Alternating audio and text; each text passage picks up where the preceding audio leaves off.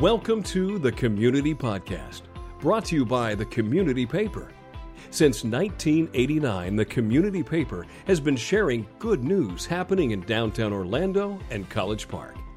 Your hosts for the show are Orlando native and the paper's publisher, Debbie Gunter, and Orlando transplant and managing editor, Tommy Cardinal.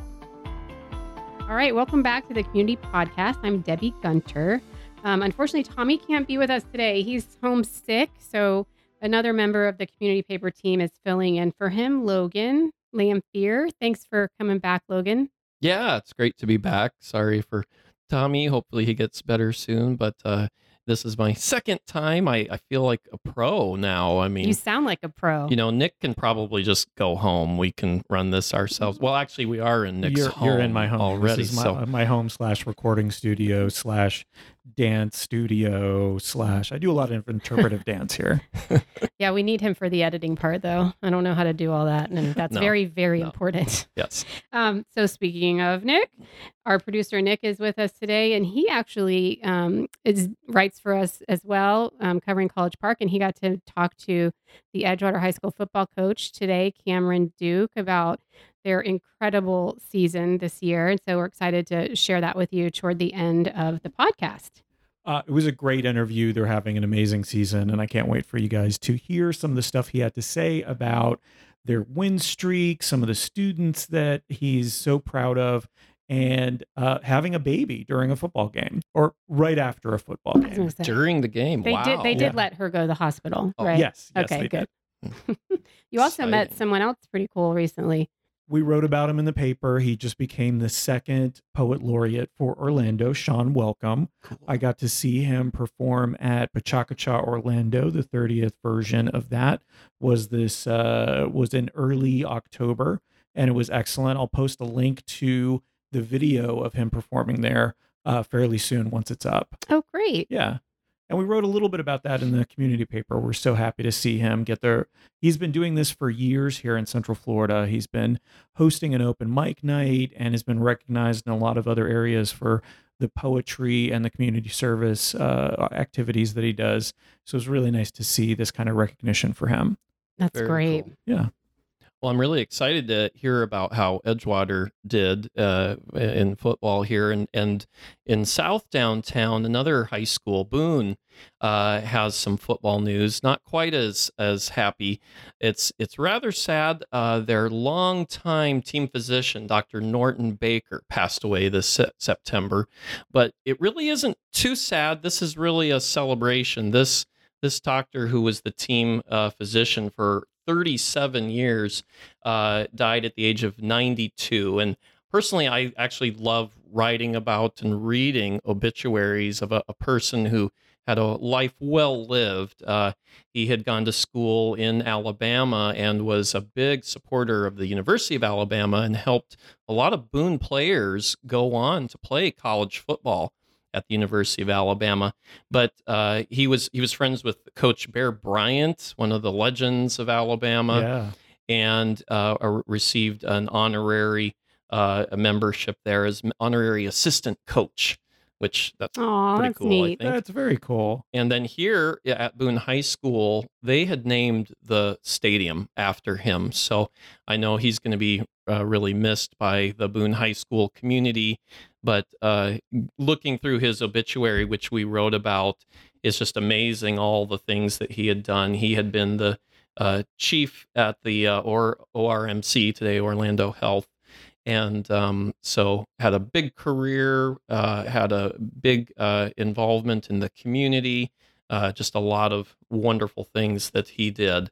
So I'm sure those folks down there will miss him. And but what a tribute to his long-lived life. What a great guy. You know, just even hitting 92 that's a pretty big achievement alone. I'd say. Yeah. One of the things I don't like to write about, though, is when you have to write an obituary for someone who passed away too soon. And that's what happened, of course, 5 years ago at the Pulse nightclub, where many young people had lost their lives at too young of an age. They were just starting their careers. They were just starting their education. And of course, we celebrated the 5th anniversary of that this summer. But in recognition of that, Jennifer Lopez and Lin-Manuel Miranda re-released their charity single, Love Makes the World Go Round. And all the proceeds of that then go back to the One Pulse Foundation, which is based in South Downtown as well. What's going on with the Pulse Foundation, the One Pulse Foundation? What are they doing? Can you share that? Yeah, it's been exciting following them because the organization is really maturing, and they've started awarding scholarships in addition to all the fundraising, of course, that they've done. The area has been declared a National Historic Site, which is just huge, and we wrote about that a few months ago. The only other LGBT site was the Stonewall Bar in New York City, and they're doing all kinds of things. They've got the plans together for the new museum that's going to be going up near the site. Mm-hmm. There'll be a whole memorial walkway and park area. In addition to all of the, scholarships and publicity and whatnot that they're putting out there to make sure that we don't forget about that event. And it'll be a place that we'll be able to learn about that event in the future. And when people come to Orlando, that'll probably be one of the stops they make, is at the National Pulse Memorial. Mm-hmm. Another place that people would surely like to visit if they came here, and if you haven't gone, you should. The Holocaust Museum is located in Maitland right now, and before too long, they're going to be moving to their new facility that's right on the shores of Lake Ivanhoe. Right. And Tommy Cardinal got to interview Toni Tarosi. She's on the board there, and a big part of the mission of sharing the stories of the Holocaust survivors. And her grandmother-in-law is one of the few remaining Holocaust survivors. Wow. And so she's been back to Germany with her and visited Auschwitz. And she talks about in her interview about visiting a Jewish cemetery. And sadly, there's still parts of roads there that are paved with crushed tombstones that during the Nazi occupation they would break those up, and just heartbreaking stuff. And she actually experienced something recently. I know we normally talk about good news, but I have to share this because I can't believe this stuff still goes on. Her child attends the JCC, which is a Jewish community center. They have a daycare there and a little school. And not that long ago, there were protesters, anti-Semites out front with posters that just said horrible things. And the school called the parents and said, please don't come to pick up your children now. And it's like, wait, what? Wow. That's still happening?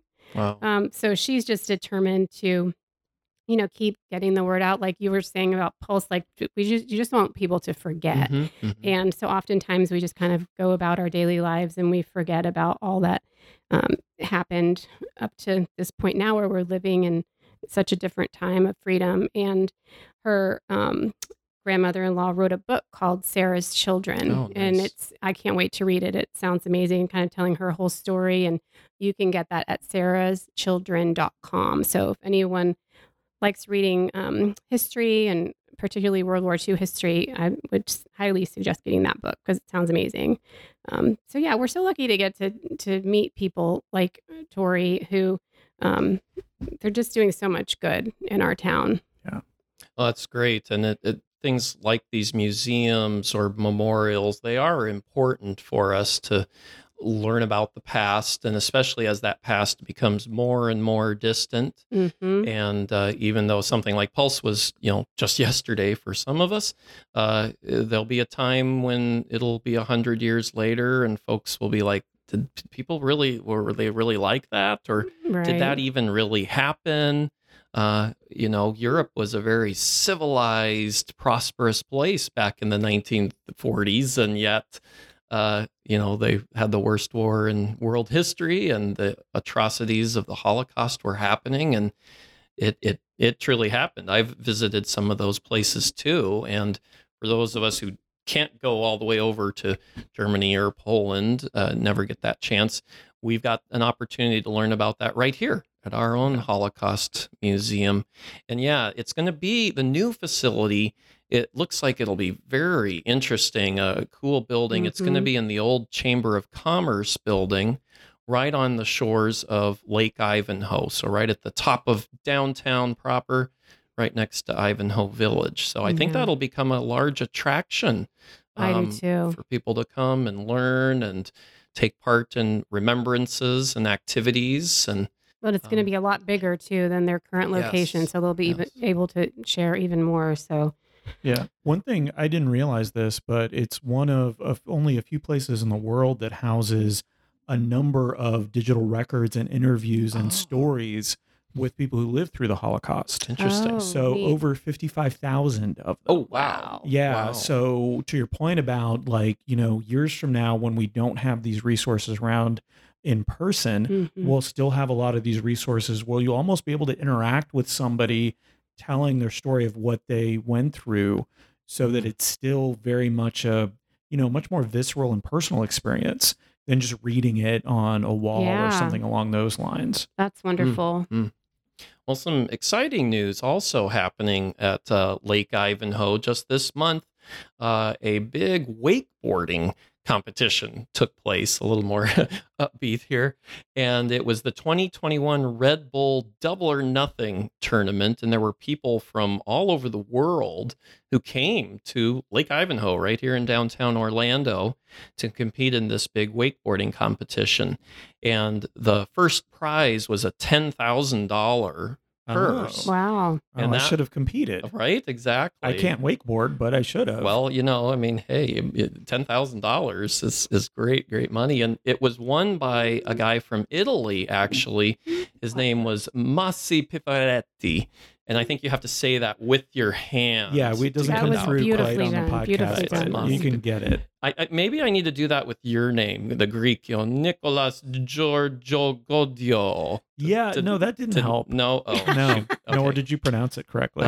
Okay, so no hands, I guess. In No hands. Greek. All right. no, I'll have just to- have some olives and some feta. There we go. Yeah. All right. I like that Isn't too. it amazing that a world championship would be held on Lake Ivanhoe? I don't know why. It just Lake Ivanhoe to me seems small and Well, that's so actually, cool. it's got history. This event actually began at Lake Ivanhoe back in the year 2000. okay. And it Oh. was started by a famous wakeboarder, and his name was Parks Bonifay. I'm sorry, I don't know. Parks, we're sorry. I know you're listening. Yeah, sorry. But he's said that, Central Florida is probably the world capital of wakeboarding because we have not only lots of little lakes, obviously, but they're calm water, Mhm. still water. And apparently that's very good for wakeboarding. And obviously there's lots of water skiing as Yep. well that takes place in the area. And there were several local Orlandoans that were part of the competition. The winning move was called a KGB 540 with a Japan grab. I Wow. have It's no one of my idea. favorite moves. Oh yes, Yeah, I see I you love that doing it move. out in your backyard All the time. All I the practice. Practice.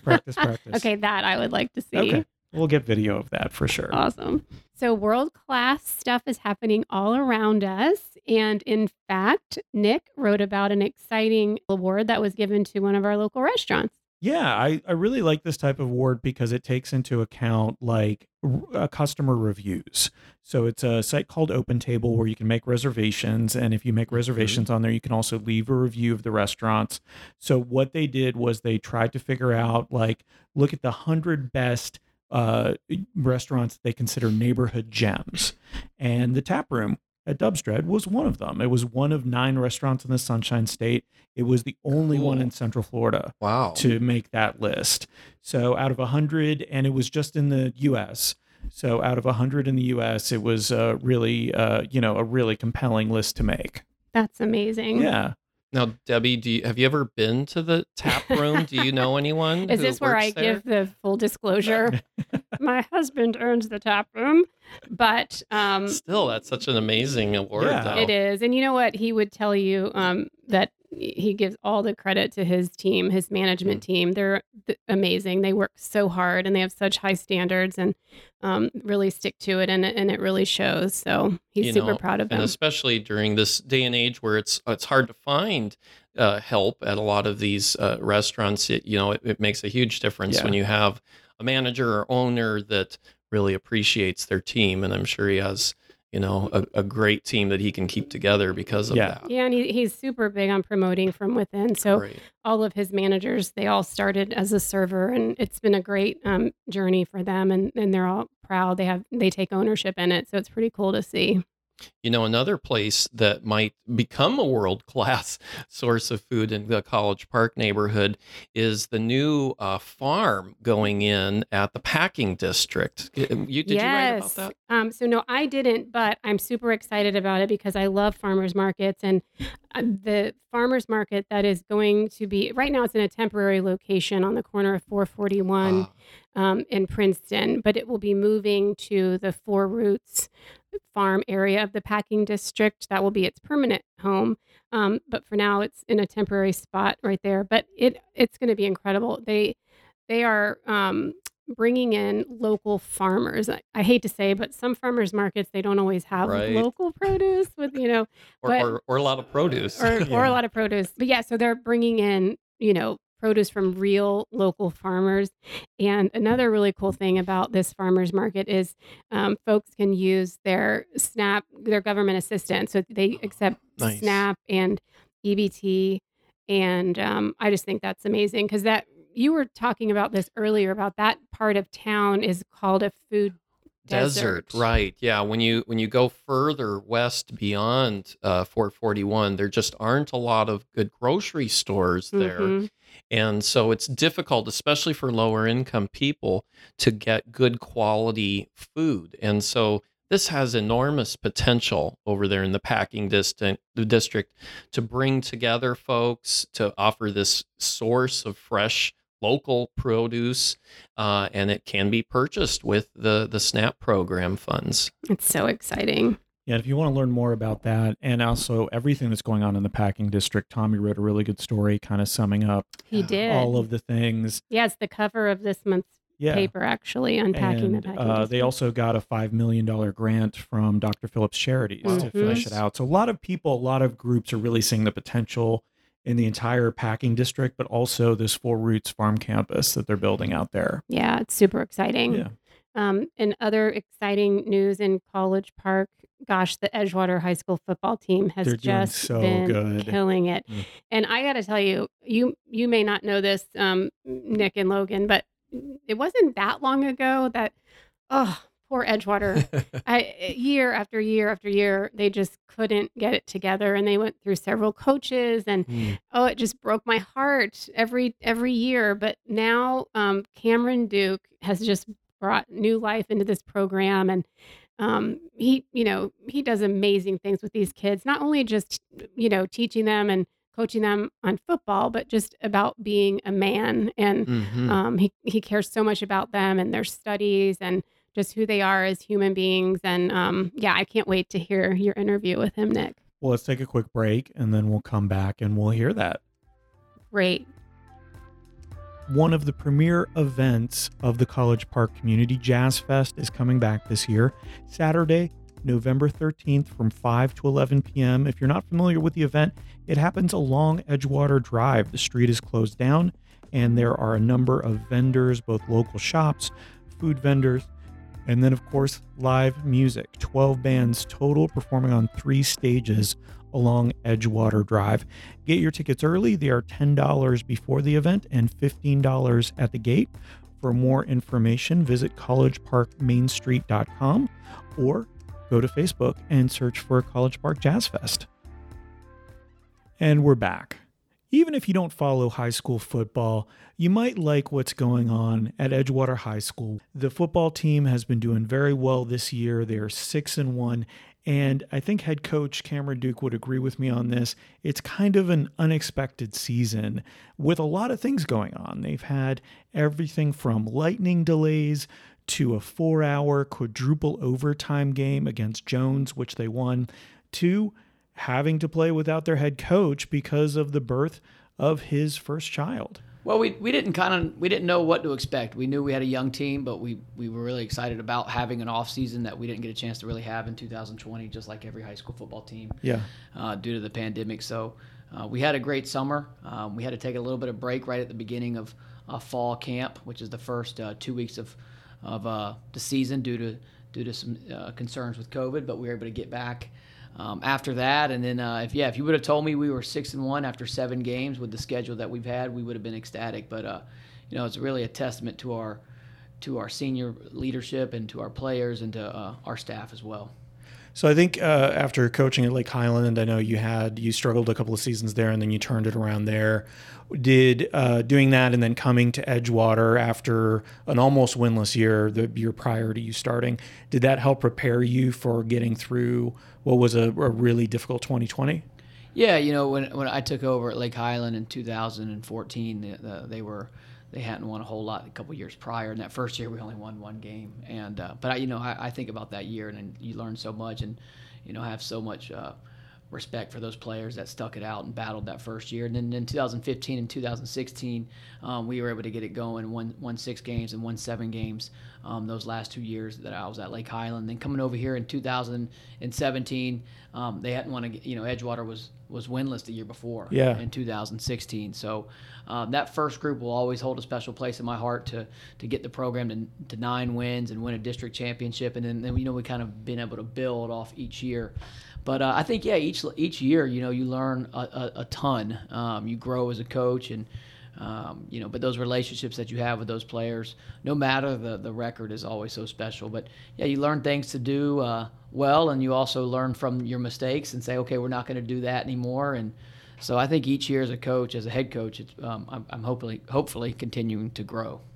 One of the things that you do besides develop students as athletes is really develop them into young men. So I was reading about CJ Baxter, had such a great game.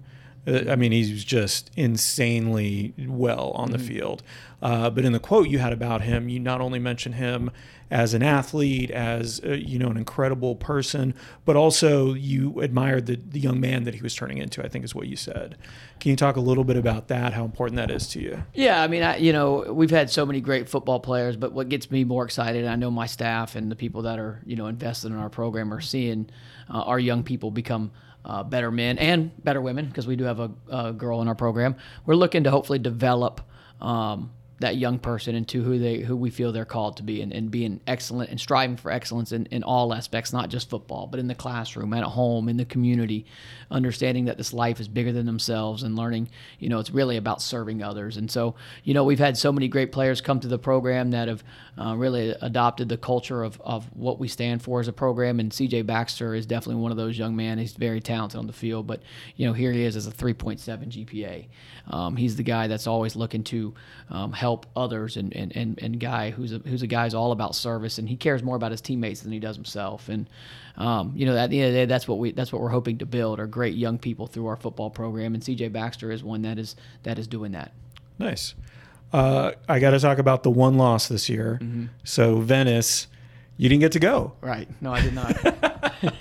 September 4th. What was it like? Okay, so September 4th, I don't know exactly what the backstory was, but I know your wife went into labor that day. It was a Friday. Your child comes into the world on a Friday night. Right. Which is hilarious on some level during the football season. What happened that day, if you don't mind sharing, of course. Not at all. And what was it like, sort of that, you get to greet your first child, but then you're also not with your team? So my wife wasn't due actually to the Apopka week, so she was actually a month early. Oh, wow. So she was right at 36 weeks, and some stuff happened for us that made us to get into the hospital that Tuesday of the Venice week. So I was at practice Monday. Tuesday we go into the hospital, we do some tests, we get sent home, but we were told if a couple things happened that we would need to come back. So Wednesday morning those things took place, so we needed to get back to the hospital Wednesday morning. So we're in the hospital Wednesday morning, and then that's when the doctor told us that they were going to go ahead and try to start the process of getting this baby delivered.